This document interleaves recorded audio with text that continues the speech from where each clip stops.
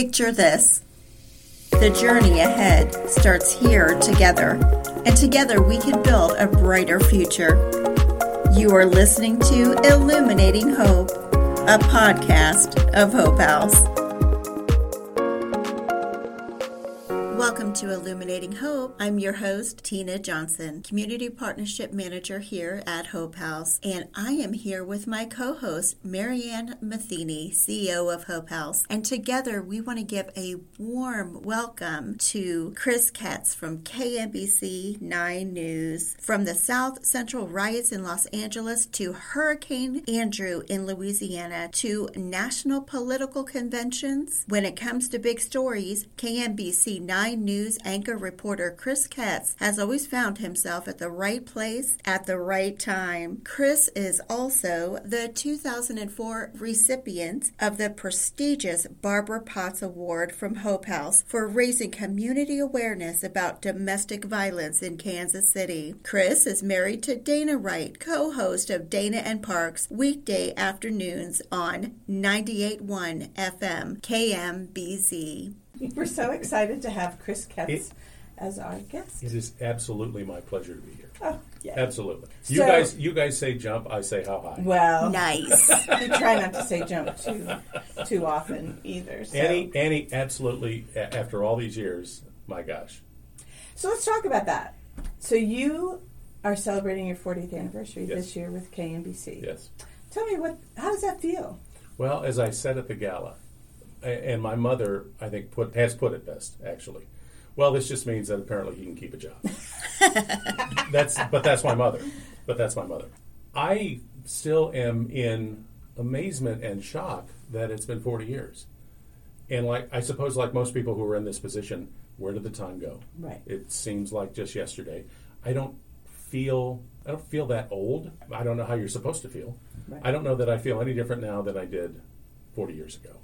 And I suppose that's a good thing. I'm blessed, aside from the obvious. I have a job that I love. They seem to like what I do. But most importantly, it's still a hell of a lot of fun to go to work, even after all of this time. Right. And so, listen, nobody is luckier on that score than I am. Nobody. That's awesome. So, well, you work with some wonderful people The who best. were very willing to do videos to share with our surprise that we did for you at our gala. So and they were remarkably nice. that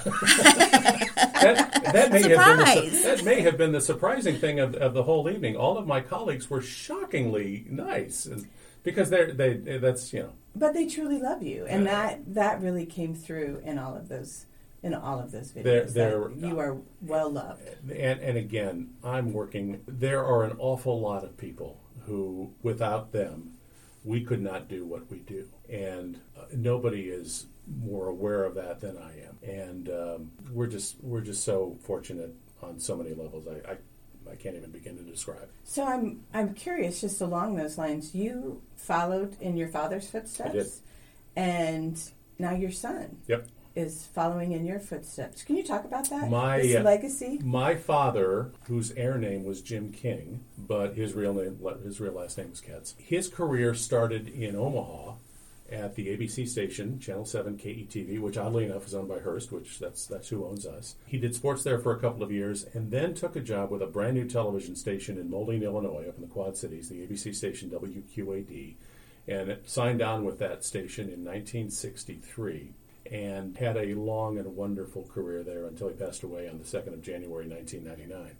So fast forward to my oldest son, who went to he's a proud graduate of the University of Missouri School of Journalism, which it's the world's finest school of journalism. If you don't believe him, just ask them; they'll tell you. I'll tell you. I'll tell you. Exactly. Communication. And so Jonathan's first job out of Mizzou, and he graduated early. He graduated in 3.5 years, and we were so proud of him. And I remember the conversation with Jonathan after he graduated. He was working at KOMU, which is the university-owned television station in Columbia, and a wonderful training ground, my goodness. For sure. To have that on campus and available for students is just, it's worth its weight in gold. And I remember telling Jonathan, listen, you have your apartment in Columbia until June. You can you can kind of relax a little bit now that you don't have to worry about academics and look for a job, obviously, but, you have plenty of time. And so within a couple of weeks, he got a couple of offers. And strangely enough, they were from the ABC station in Omaha, where his grandfather worked in the 50s and early 60s, and from WQAD, where his grandfather also worked, and his dad worked for a short time, and his mother worked for a short time. Wow. And so Jonathan took the job in the Quad Cities, and I think they were both great offers. I think this one was a little bit better because I think it was a part of the world that he was obviously familiar with. Right. So I think that was a huge advantage. And so Jonathan's first job was at a television station where the street in front of the station and the studio are named after his grandfather. Oh, wow. Oh, that's amazing. So there was no pressure there whatsoever. So 9 years later, he's married with now 3 children, and he always wanted to come back to Kansas City because this was home. Mm-hmm. And he got that opportunity thanks to the good folks over at WDAF Fox 4. If he wasn't going to work at our place, and the stars just never aligned right for that to happen. Not that he didn't pursue that, but if he wasn't going to work for us, I wanted him to work for those guys. That's good. And so he loves it. He's reporting 5 days a week, and from my selfish perspective, just to have our grandchildren 20 minutes away as opposed to 6 hours away, Right. I can't put a price on that. Right. It's huge. That is so huge. I know I'm Yeah. a grandma myself, Yeah. so that is so huge. Yeah. And just what a legacy. What a legacy your family has. I just think that's Now my wonderful. other 2 kids have nothing to do with TV, and I really could care less. My brother, again, he's in freight management. They could care less about television. But for whatever reason, I got the bug, and obviously, I suppose, passed it along to Jonathan. So here we are. That's wonderful. That's amazing. So I guess the other question, I know Tina's got some questions too, but the one thing I was hoping we could talk about, I think there's a lot of parallels between what you do and what we do in terms of... I would respectfully disagree, but go ahead. Well, but looking at it from the perspective of the trauma perspective, I guess is what I'm looking at. So we have trauma every day because of the clients that we work with and just dealing with domestic violence. But so do you. You report on trauma and violence and just things that are just not pretty on a daily basis. So how do you make sure that you take care of yourself, or how do you process some of those stories that you've had to do that have been particularly difficult? Well, let me first, I think there are 2 answers from me on what you just asked, and it's a great question. I would respectfully disagree, if for no other reason, because it's you people who are dealing with it firsthand, face to face. You are the guys who have to figure out answers for people who are in the worst positions of their lives and are facing literally life or death decisions. It's you guys who are doing that, which is why I'm such an enormously grateful that A, you're here, and B, that you're doing what you're doing every day. You guys are saving lives every day, every single day, and I tell people that all the time. And so I wouldn't put us in the same basket with you guys, because you're having to find answers on a one-on-one, personal, face-to-face level. Yes, it's important to report these stories because public awareness is crucial. No question about that. Absolutely. Yes. And so I'll grant you that. Okay. but it's you guys who are the ones who are having to find those answers. Maybe there are times when we can help you along that road, and I think there have been times. I hope there have been times where we have been successful in that for you. Oh, absolutely. And for other shelters, not just but throughout Kansas City. Yes. And to your second point about trauma and how to deal with it, I'll tell you something. The stories that you referred to for me as I've gotten older, as I've accumulated more years in my career, they're harder for me to get over. And I know my 6 and 10 o'clock co-anchor, Laura Moritz, who's only been at Channel 9 for, I think she's approaching 25 years. I remember when she was an intern for us way back in the day. But I know Laura and I will watch these stories unfold during a 6 or a 10 o'clock newscast on Channel 9, and we both have the same reactions. And the reactions are what what our viewers are. It's the same reaction. So as I say, I think as I've gotten older, I think it's become harder to deal with. And I know people in our business who face these same situations and aren't afraid to talk it out with a professional. I think that's a fabulous idea, and something that probably journalists should have been more focused on years ago. I think there's a renewed awareness now within our industry of the kind of mental toll that the job takes on all of us. Right. And a lot of that changed, I think, post 9/11. But I think as an industry, we are far more aware of that mental cost and are taking steps to try to address it. As I say, I think this is something that we should have been doing decades ago. Yeah, I think as, just the number of reporters that I've done interviews with, and knowing that those reporters have also talked to family members or victims themselves, Sure.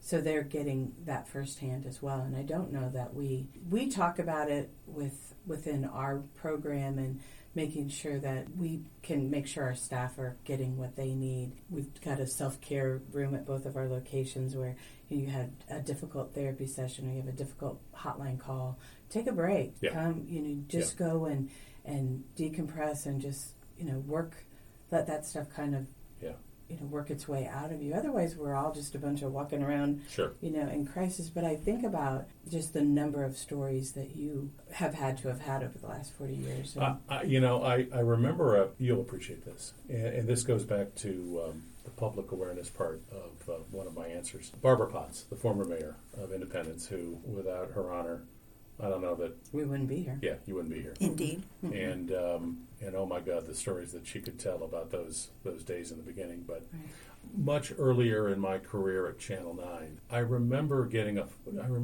phone call from Barbara. And this goes to even how we, on our side, deal with stories like this. And it would be not uncommon years ago for a husband and wife to have an argument and it suddenly becomes physical, and now suddenly law enforcement is involved and the court process is involved. But we would typically get from any police department around here sort of a synopsis of what they feel as if had to happen, the facts in the case. And usually there was a phrase, domestic altercation, I believe it is what it was. And I remember one day, I'm sure the mayor was watching one of our newscasts, saw us saying that, and I remember, I'll never forget this conversation. Barbara called, and she said, "Chris, it's not a domestic altercation, that's domestic violence. And that's what it ought to be called." And there was a light that went off in my head at that moment, and you know what? You're right. And so ever since then, and it's been, I don't know, that conversation was probably 35 years ago.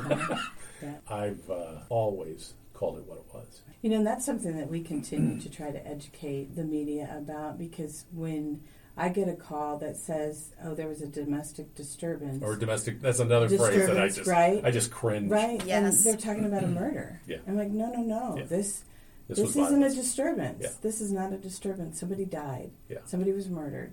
Let's call it what it is. Yeah. So that is really important, to use the words to describe what it actually is and what's happening. If I could just for a moment talk about Mayor Potts. She was such an incredible advocate for what it is that you were doing. She was so far ahead of her time. She was. Yeah. She was.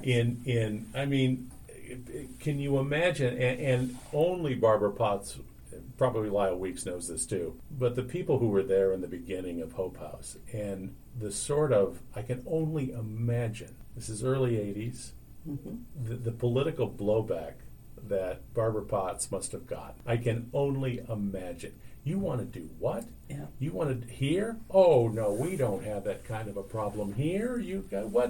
Why? But, Barbara Potts's North Star is as true as anybody's. Right. And she knew, somebody who recognized a problem and said, "Damn it, we need to fix this. We need to do something. We need to come up with an answer." And she made it happen. And she made it happen. Yeah. And that may be the most incredible thing of all, recognizing the problem back then, especially for someone in a high political position as the mayor. That's one thing. But to actually get it across the finish line, it's amazing. One of the things that I love Barbara, and she's still very involved. Just saw her at a gathering that we had She's the best. Couple months ago. She is the best. She's still advocating. But I remember... And that, if I may, No. this organization presents an award, the Barbara Potts Award, and I am a proud recipient of that from a long time ago. And even on my bio, and I've been blessed. I've had a lot of awards in my career, and I love all of them. But the Barbara Potts Award is one that is on my bio on our website because awesome. I take great pride in that. I want to say that ahead. was 2005. Something like that. It's a Something long like time that. ago. Something Yeah. like that. Yeah. But anyway, go ahead. I'm Well, sorry. there's two things with that. Is I really enjoyed you and I being able to present Barbara with the Lifetime Achievement Award that we were able to give That was her. cool. That was a great that night. Was a That was a wonderful, cool night. That was Yeah. a wonderful evening. Yeah.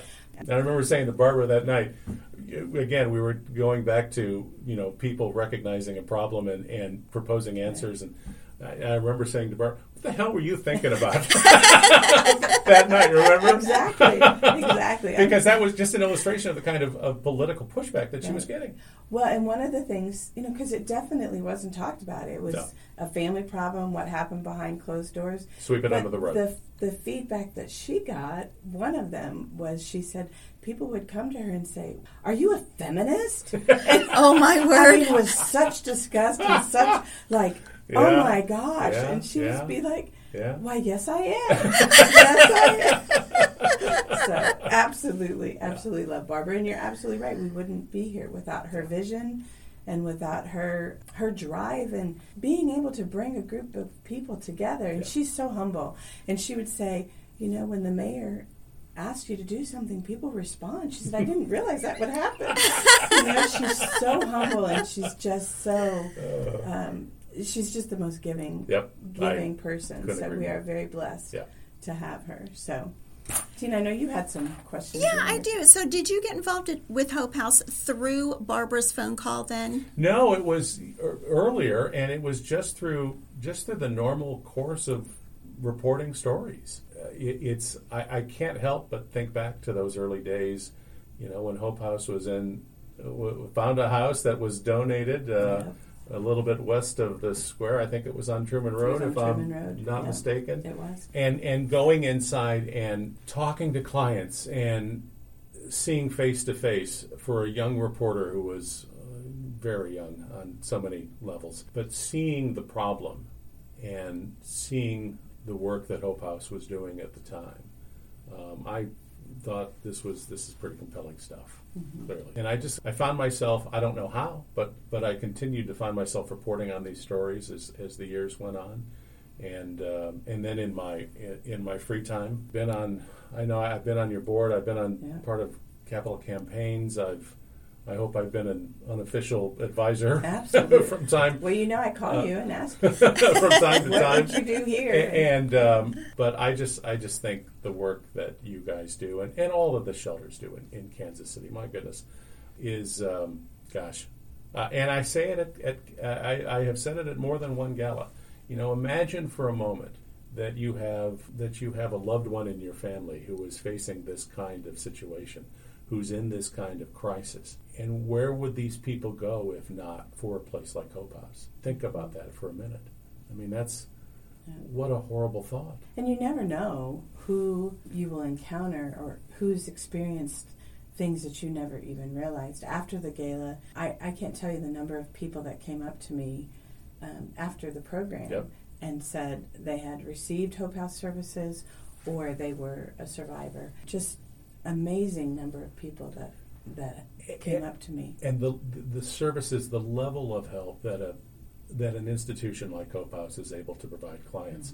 Certainly what you guys do, what past President, CEO Sue Else did, 35, 40 years ago. The kinds of things that you are able to offer clients today is just amazing. I think I would just answer this before I turn it back over to you, but I think we have always tried to listen to the clients, and then our services are then in response to the needs that they have presented. Yeah.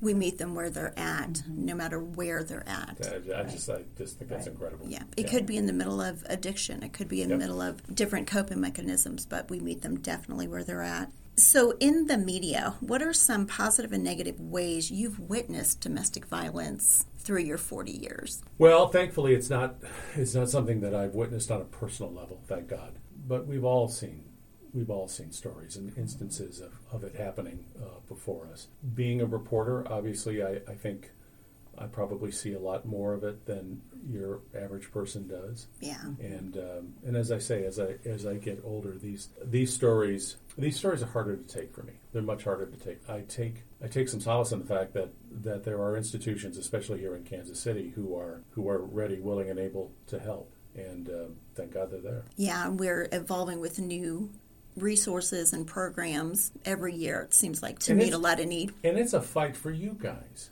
Because listen, the demand for not just but private money, but certainly public money, yes, is there are no guarantees of funding out there for you guys. You're always having to fight those battles. It's hard enough meeting the needs of a client in crisis, whether it's DV or addiction or a myriad of issues that they come to you with. Trying to help those people out of the situations they're in is long and complicated and certainly hard. But in order to be able to do what you guys do, there has to be a dedicated and consistent source of funding. And again, the competition for those dollars, both public and private, I'm not sure it's ever been greater. I don't know that it has. I think that we continue to have to be creative in how we look at our services, how we present them, and where we go to get funding for them. Yeah. We do have some dedicated sources that we continue to receive, but it isn't a guarantee that we will continue to receive them. I think going along with that, one of the things that's truly helpful to us in trying to bring awareness not only to domestic violence but to Hope House in order to continue to receive those dollars is that awareness that you help.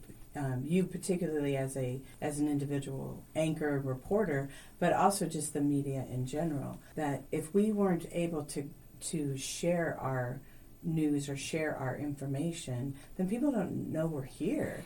They don't know, especially if you've never had it in your family or you've never been exposed to it, you may not know what all we're able to do. So when those incidents happen and you come and say, we'd like to bring, I'd like to do an interview so we could bring attention to this, that helps in ways that are just beyond even measuring, because we don't know who we've just impacted. We don't know who we've just exposed to our services that didn't know we were there. And when those kinds of stories happen, and unfortunately and tragically they do and continue to happen, it's one thing to report the event.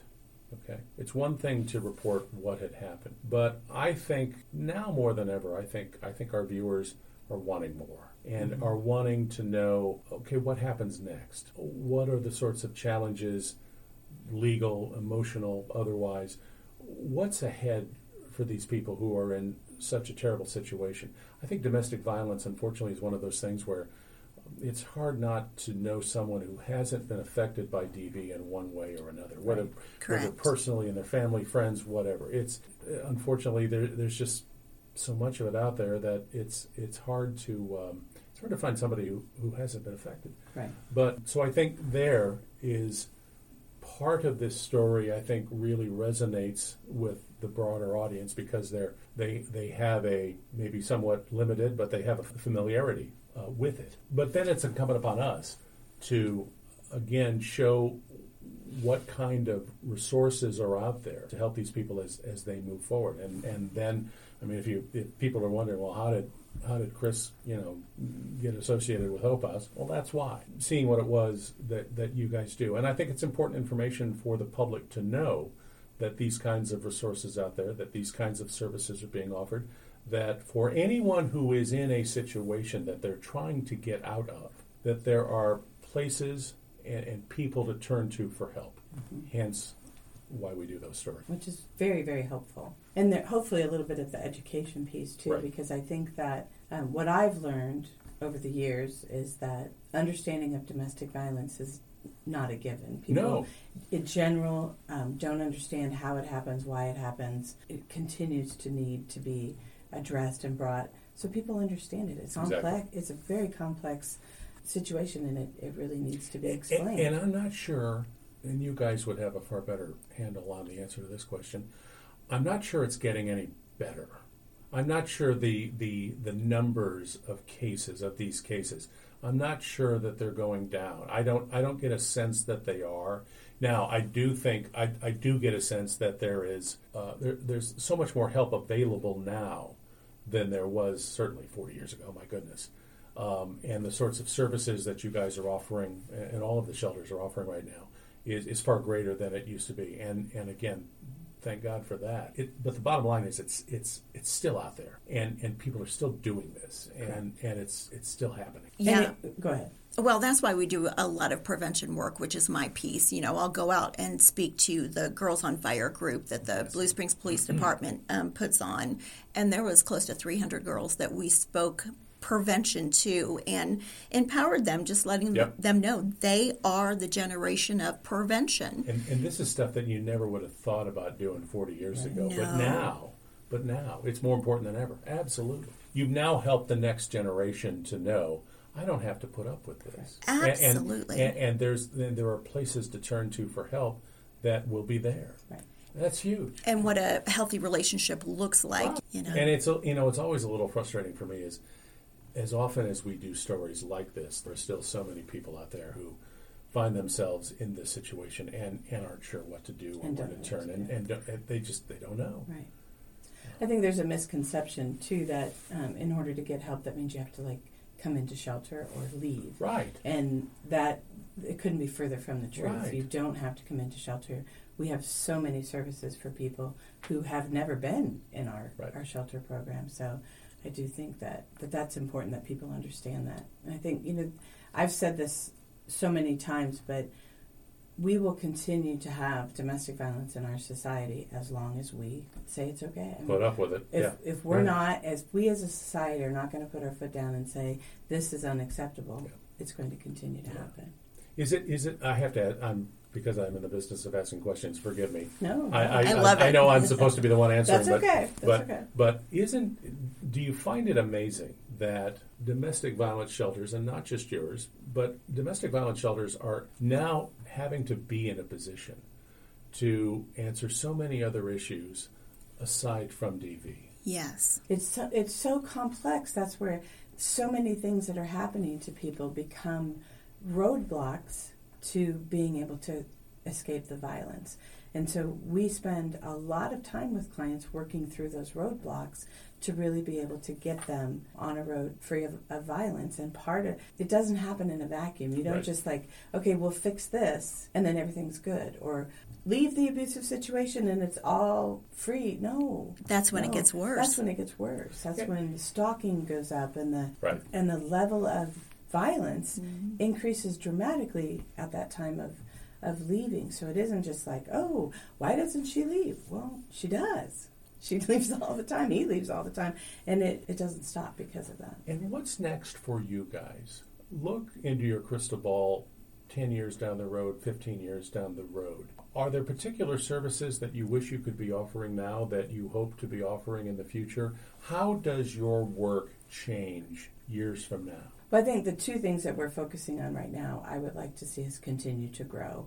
And one would be that what are the next steps after they've left, whether they are in shelter or maybe they can bypass shelter altogether because we have resources available around housing and around the ability to improve their economic situation. So post-COVID, we are maintaining our new approach of offering a triage. Basically, we can do hotel or the shelter, or we can really often help people get through some of those obstacles so they never have to come into shelter, but they can just need that extra help in getting that housing or maintaining their current housing.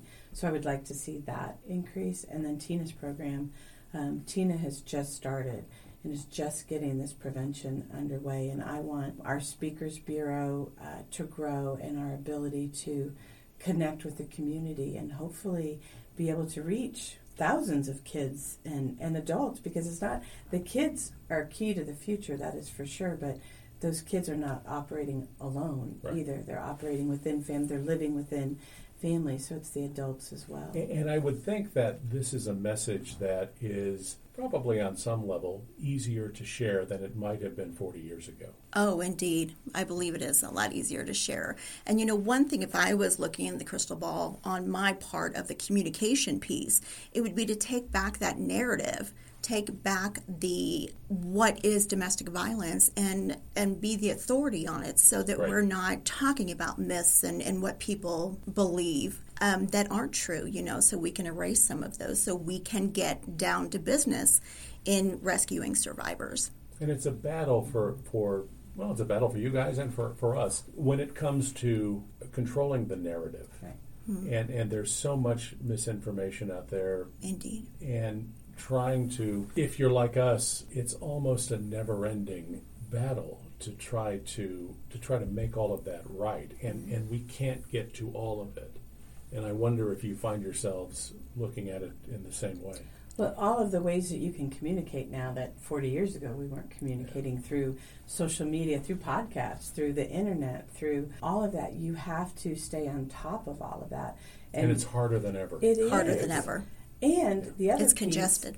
The other piece is that those are great ways to reach people, but those are all also ways to abuse people. Yeah. And so we continue to have to adjust and change in that regard too, because all of these things are open to abusers to taking advantage as well. But so how do you change, when you're talking about internet access and blogs and people on Twitter, and it's so much that it is hard to really know whether or not we're making a difference in how we're reaching people and correcting the narrative. Mm-hmm. Absolutely. Okay, so I have a question for you. Sure. If you were not in the public spotlight, what do you think you'd want to be famous for? Well, and it can't be golf, because Dana has got you on the golf spectrum. My wife has 3 holes in one. I was lucky enough to get my first on Easter Sunday. You're still too shy, though. And she reminds me of that on a fairly regular But congratulations on your Thank you. one. That's awesome. Thank goodness I hit a good shot. But honestly, this is all I've ever wanted to do. Having grown up in the business and having watched and admired my dad for so long, this is all I've ever wanted to do. Have I thought about, would there be a plan B? Yeah, but I don't know that there's a plan B that would fulfill me as much as what I'm doing now. And so, and again, I go back to what I said at the beginning of the podcast. It's still a hell of a lot of fun to go to work, even at my advanced age. It's still a hell of a lot of fun to go to work. And I, as I said before, nobody's luckier than I am. And I can't imagine not having the news on and having you right there. Oh, I can't. We appreciate, listen, in this diluted media environment that we're all existing in, we appreciate that more than you know. Well, you have made a tremendous impact on this community. And if you didn't already know that, I hope you can can know that, because everyone loves you. I don't know about that. Wow. But maybe, hopefully, everybody here. Yeah, for sure. That's a given. But I appreciate that. Thank you. For sure. Well, if there's anything we'd want to leave you with, is thank you so much for being a loud voice in the fight against domestic violence. It does make our job easier. I'd want to turn that right back around to you guys and thank you for what you do, because you guys are where the rubber meets the road. It's been a wonderful partnership. And I know one that started before me. I've only been here 31 years. I know, so yeah. I know you're a relative kid around here. I get it, yeah. I totally get it. So, thank you. My pleasure.